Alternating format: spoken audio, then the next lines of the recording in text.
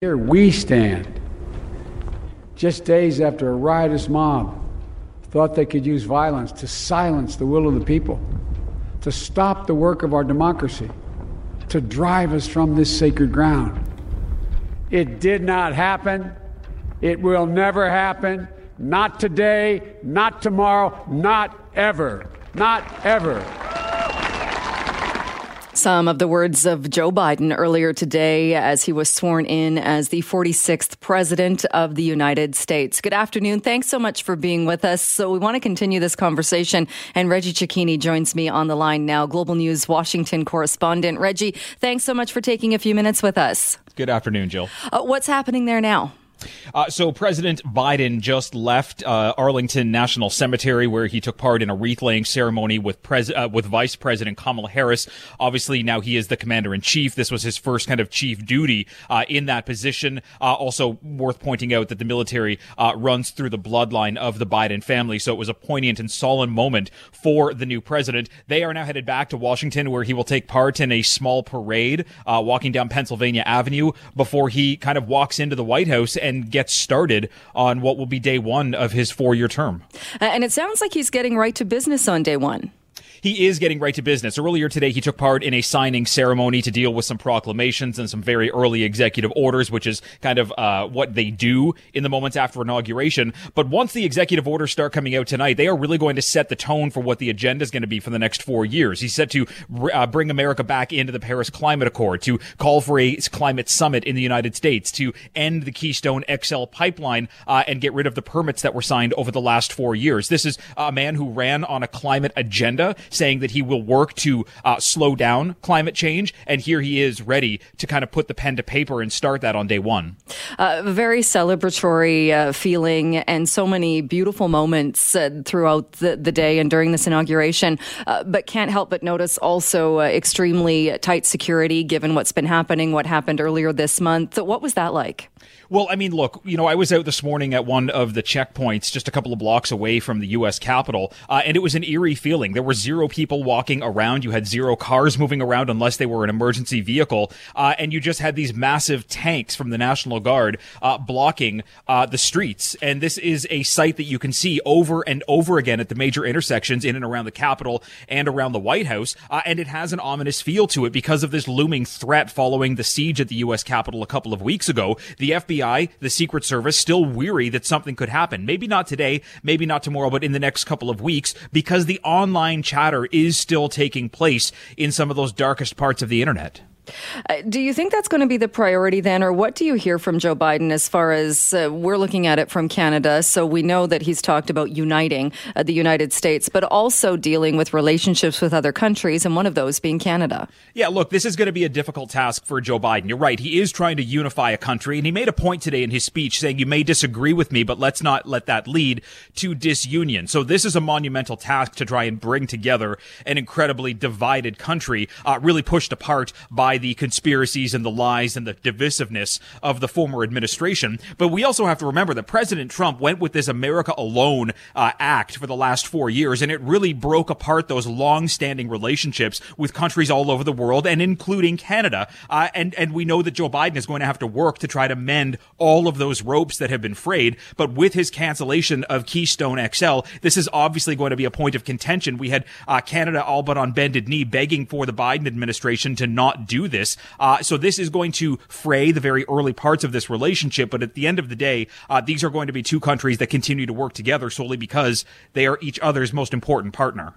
And just looking again at how things unfolded today, I know it was a very small group that saw President Donald Trump, leave the White House. And we just heard in that report at noon also that one of the traditions that, or perhaps the only one that continued, was that he did leave a note. We don't know what was in that note, but he did leave one for Joe Biden. He did leave a note for Joe Biden. We know that it was one of the president's aides that officially put it in the desk in the Oval Office. We also know Vice President Mike Pence left a note for his successor, Kamala Harris, at the vice president's office. So, they are keeping on with tradition. And we did keep with tradition in the fact that a member of the administration was in attendance at the inauguration, with Mike Pence sitting there watching both members take the oath of office. President Trump not being there. It was an elephant in the room, but at the end of the day, that elephant kind of deflated because because, well, we anticipated and expected and knew President Trump wasn't going to be there. His presence simply didn't matter because Joe Biden really tried to pick up from that American carnage conversation the president started 4 years ago and simply tried to move beyond it by saying, look, this is what happened before. Let's change it starting now. And Reggie, just quickly before I let you go, I know it's a busy day for you. What happens next, and how is the pandemic having an impact on how things unfold today? Well, look, the pandemic is going to be the biggest part of the challenge for President Biden as he moves forward. We are going to see the first challenge come up when the Congress gets back to work because Republicans and Democrats are going to have to come to terms with this $2 trillion plan that's been put together by Joe Biden to give money to states and local government to try and get vaccine rollout moving better than it is right now. This is going to be another massive effort for Joe Biden, but he said from the campaign trail that he was going to try to end the crisis as quick as he could. He's given himself a 100-day timeline. We'll see if he can fall into that. All right, Reggie, thanks so much for your time. We'll talk to you again soon. Thank you. Thanks for being with us this afternoon. Well, what does a Biden administration mean for the relationship between Canada and the United States? Let's bring in Colin Robertson, Vice President and Fellow at the Canadian Global Affairs Institute. He also hosts a regular Global Exchange podcast. Colin, thanks so much for being with us. Good to be with you, Jill. What do you think would be the first thing if you were in Justin Trudeau's shoes? What's the first thing you would want to talk to Joe Biden about? COVID and how we go about recovery within our two countries, because our economy is so dependent on the United States, and our economy is not going to recover until the American economy recovers. And, of course, that all hinges on COVID recovery. And I think there are things we're doing in Canada that we could be sharing with the Biden administration, because the new president's put that top of his agenda. He wants to administer 100,000 vaccinations in 100 days. We're proceeding as well. It would be better if we could proceed in tandem and sort of recover North America health-wise, because that will do a lot to accelerate the economic recovery, which has done so much to hurt Canadians and Americans. Do you think it's possible to do that in tandem, though, when we're getting vaccine from different areas and we do have different programs in place to do that? Yeah, I mean, I think there are things that we can learn from each other. Just as our Centers for Disease Control work together, if nothing else, we should be thinking about what happens with the next pandemic, because we didn't handle this one very well, and we've taken the approach of putting a kind of perimeter, a security perimeter around North America. Well, that should also include a health perimeter. And I think there, and how we're doing things in each province, I think there are lessons we can learn from how we're doing it. There's also things that we've learned the hard way that we could share with the United States, because ultimately, we're all people and we depend on healthcare. I do think our healthcare system in Canada is superior to that of the United States, because it's publicly administered and we reach much more people than you necessarily do in the United States. What about the issue of China? And we've talked about this, and I know there are people waiting to see if a Biden presidency will mean anything for Michael Spavor and Michael Kovrig being held in China, and for the Meng Wanzhou case that is continuing here in Vancouver. Well, Jill, that's a very good question, because, of course, it all stems from the U.S. request for the extradition of Meng Wanzhou, which Canada proceeded with, and, of course, led to the seizing of the two Michaels, and they're being thrown in jail for now more than 2 years. There had been talk, as you know, before Christmas, that the Justice Department in the United States, which is proceeding with this extradition request based on fraud charges as they've against Meng Wanzhou, was thinking of doing a deal with her. And if that were the case, then we would have to have an assurance, because in a sense we've borne all the liability on this. We'd have to get an assurance from the Biden administration that if they were to decide to do a plea deal with her and drop the extradition request, which of course would allow her to immediately go back to China, that the two Canadians would be freed at exactly the same time.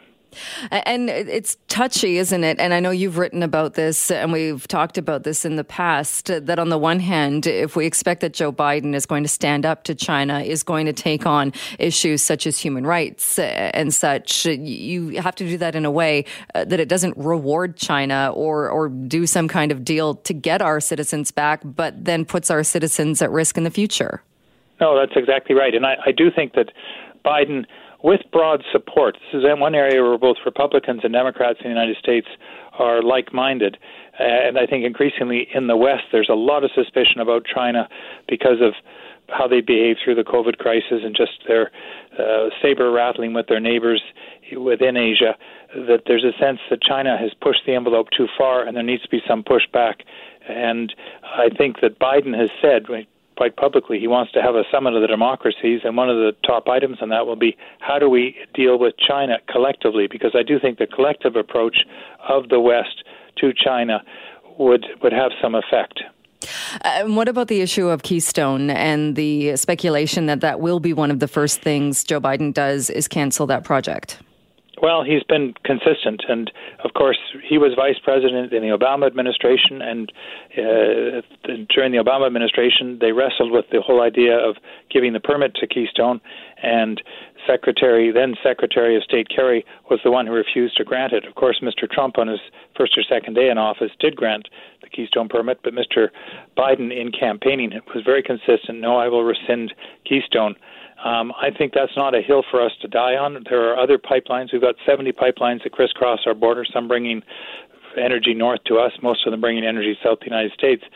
I'm afraid that while the facts may work to our advantage, this has become a highly emotional issue, particularly with the environmentalists in the United States, and they're a significant component of the Democratic coalition that elected Mr. Biden. So he's also, in a sense, rewarding a key group in the people that elected him.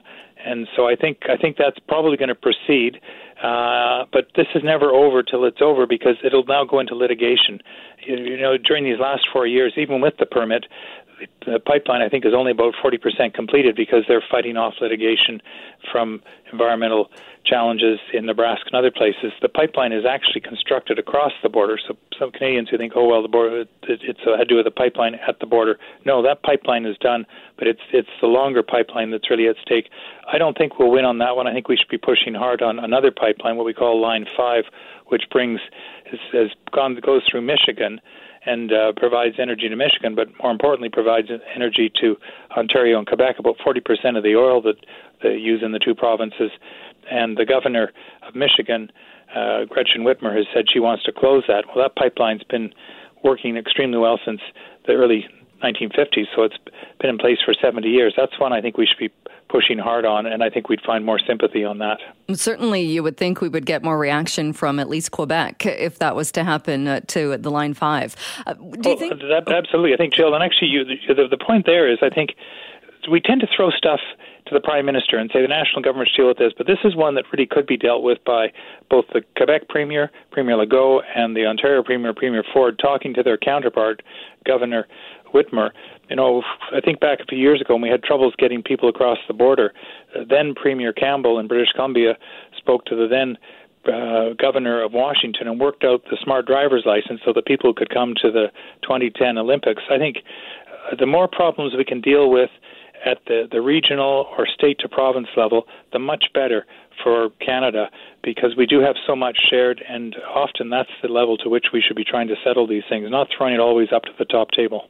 I think a lot of people would agree. One question before we wrap up. What about climate, being that Joe Biden did campaign a lot on climate, on emissions? What does that mean for Canada as far as carbon tax or working along with and being an ally to the United States? Well, I think you've just underlined it, Jill. That's exactly what my suggestion is that when Mr. Trudeau has his first long conversation, and we say long, it'll be half an hour, that instead of focusing on the kind of irritants, leave that to our ambassador and the premiers. Focus on the areas in the Biden agenda where we are in tandem and can work together, because then we'll make much more progress. So I'd start with COVID recovery, which leads you to economic recovery, and I would also include in that climate, because you know that the Biden administration is proceeding. Carbon tax is going to be a piece of it. We're experimenting in Canada with different variations. British Columbia's got its own. They've had a carbon tax for a number of years.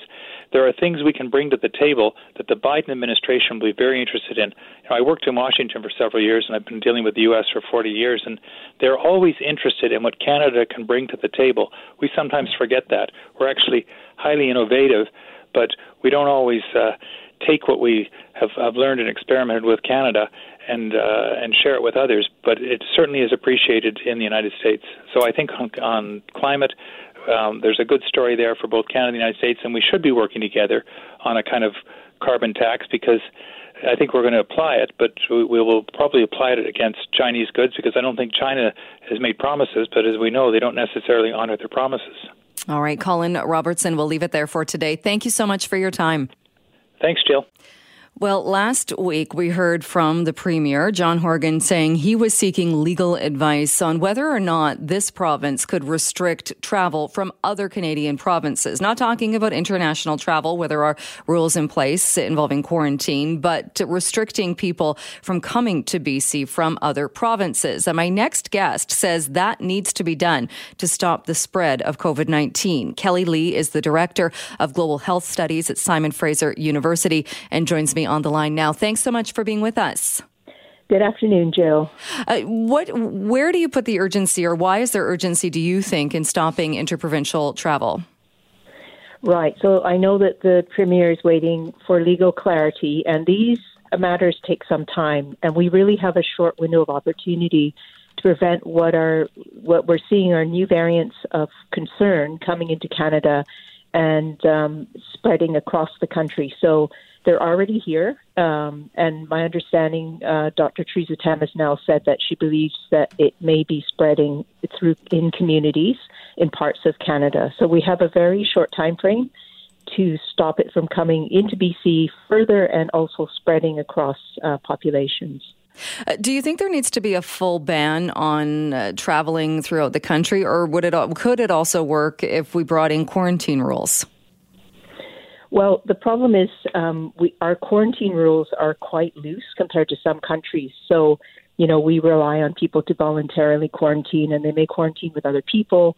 They may not do it at all, and so on. So it's a package of measures. It's not just one thing that we can implement. We do have to reduce the non-essential travel. That's happening still at a far higher level than we'd like.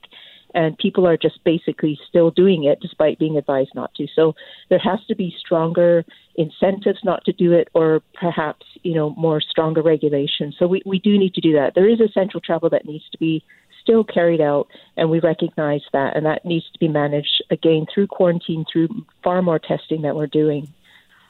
Because what about a scenario where somebody is traveling, whether they're traveling to somewhere else in Canada or traveling to the United States or somewhere, and it is deemed essential? It's to help out with, say, aging parents, to help out with a family member who has a medical emergency and doesn't have family nearby. Somebody in that scenario would still have to travel. That's right. So, if that's deemed essential, and, it varies across the country what is deemed essential, so that needs to be clarified to people. But if that's the case, then if people go out, must come in and of course, quarantine.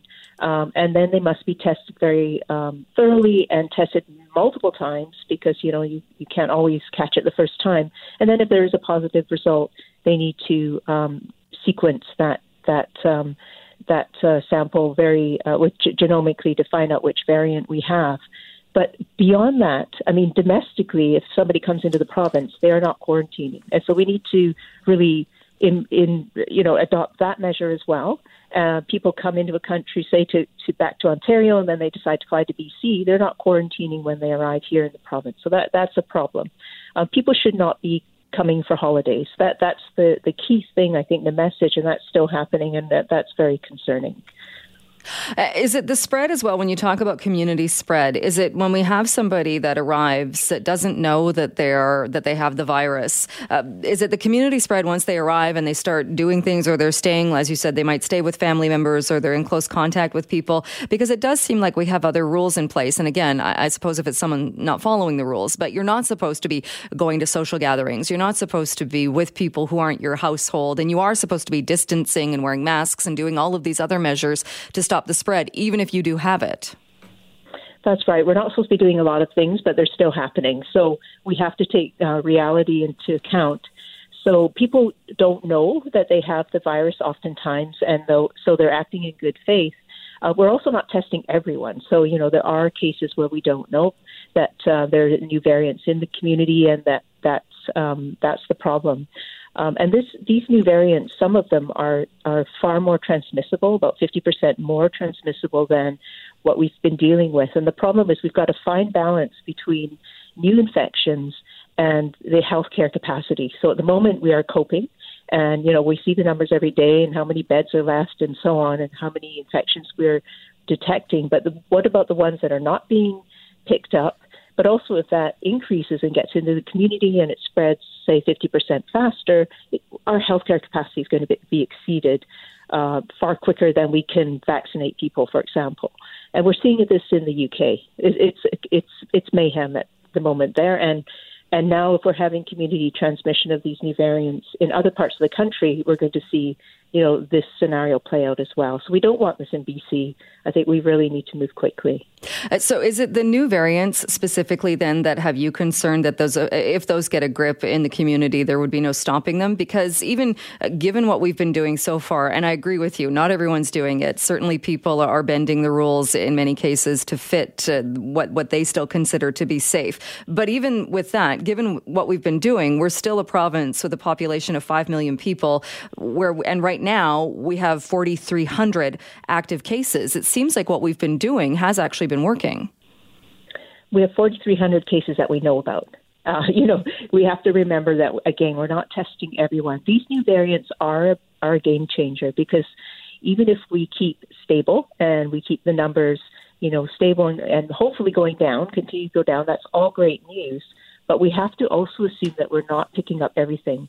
And when these new variants get a hold in the community, they spread very quickly, and that's going to overwhelm our healthcare system. So, this is the concern that I think is alarming people now, and why we have this petition that's gone to the federal government today, actually, that is calling on the federal government to tighten up the international travel measures, but also interprovincially, domestically. This is urgent, and we have dozens of scientists, public health people, clinicians signed on to this petition, pushing the government on both levels to act now, because we don't have a lot of time, and we're already seeing concerning signs that these new variants are here, and they're starting to spread in a way that will lead to the same scenario that we're seeing in other parts of the world. Do you have confidence that could happen, though? Because even when the Atlantic provinces tried to do that, it ended up in a court challenge. Yeah, that's still, it's under appeal. The first decision was that they did have the right to restrict incoming travelers we're in a public health emergency. So, the reasoning is there. Whether there are other measures we can put in place to achieve the same thing, that's the big question. But, as these things play out in court, in the meantime, it may be too late by the time we get a firm decision, whether it's legal or not legal, or which part is legal. This is a preventative measure. We don't want to be in that situation just waiting and seeing what happens and figuring out what works. I think we have an opportunity to prevent this from happening, and let's figure out what is specifically aligned with law later on. let's do this now. We have a week perhaps to figure this out. I think the legal challenges are going to take a lot longer. All right. Kelly Lee, we'll leave it there for today. Thanks so much for joining us. Thanks, Jill. Well, we haven't talked about the Boeing 737 MAX 8 very much recently. There have been a few other things that have been top of mind. Plus, not many people are traveling, at least not for leisure these days. But for people who do need to take domestic flights and choose to do that, they could soon be boarding a Boeing 737 MAX 8. And our show contributor, John Jang, has more about that. Hey, good afternoon, Jill. Tomorrow morning is going to mark the first time a Boeing 737 MAX 8 will fly in Canadian airspace since March of 2019. Transport Canada officially lifted the ban on this aircraft earlier in the week, and the flight tomorrow is set to take place by WestJet from Calgary to Vancouver. It's a controversial decision that's been opposed by the families of the victims who perished on Lion Air Flight 610 and Ethiopian Airlines Flight 302. 24-year-old Danielle Moore from Toronto was one of the victims on the Ethiopian Airlines flight, and her father, Chris, actually spoke with Global News reporter Ross Lord back in December. Well, the best possible outcome, I think, is for Boeing to come to their senses and say, you know what, we can't continue with this charade. We're going to pull the plug on the MAX. It's not going to happen. Despite public scrutiny, neither Boeing nor the individual airlines have made the decision to pull the troubled aircraft from their fleets. And joining us now to examine that decision is Jarrett Vaughn, adjunct professor in the Marketing and Behavioral Science Division at the UBC Sauder School of Business. Jarrett, we just heard Chris Moore's comments on the 737 MAX 8 and how he would ideally want to see Boeing pull the plug on this plane. They have obviously decided against this, and I'm wondering, is this a purely financial decision that might be a result of the COVID-19 pandemic? We know the industry and Boeing itself has seen some major losses over the past year. Could they afford to pull these planes in any other scenario?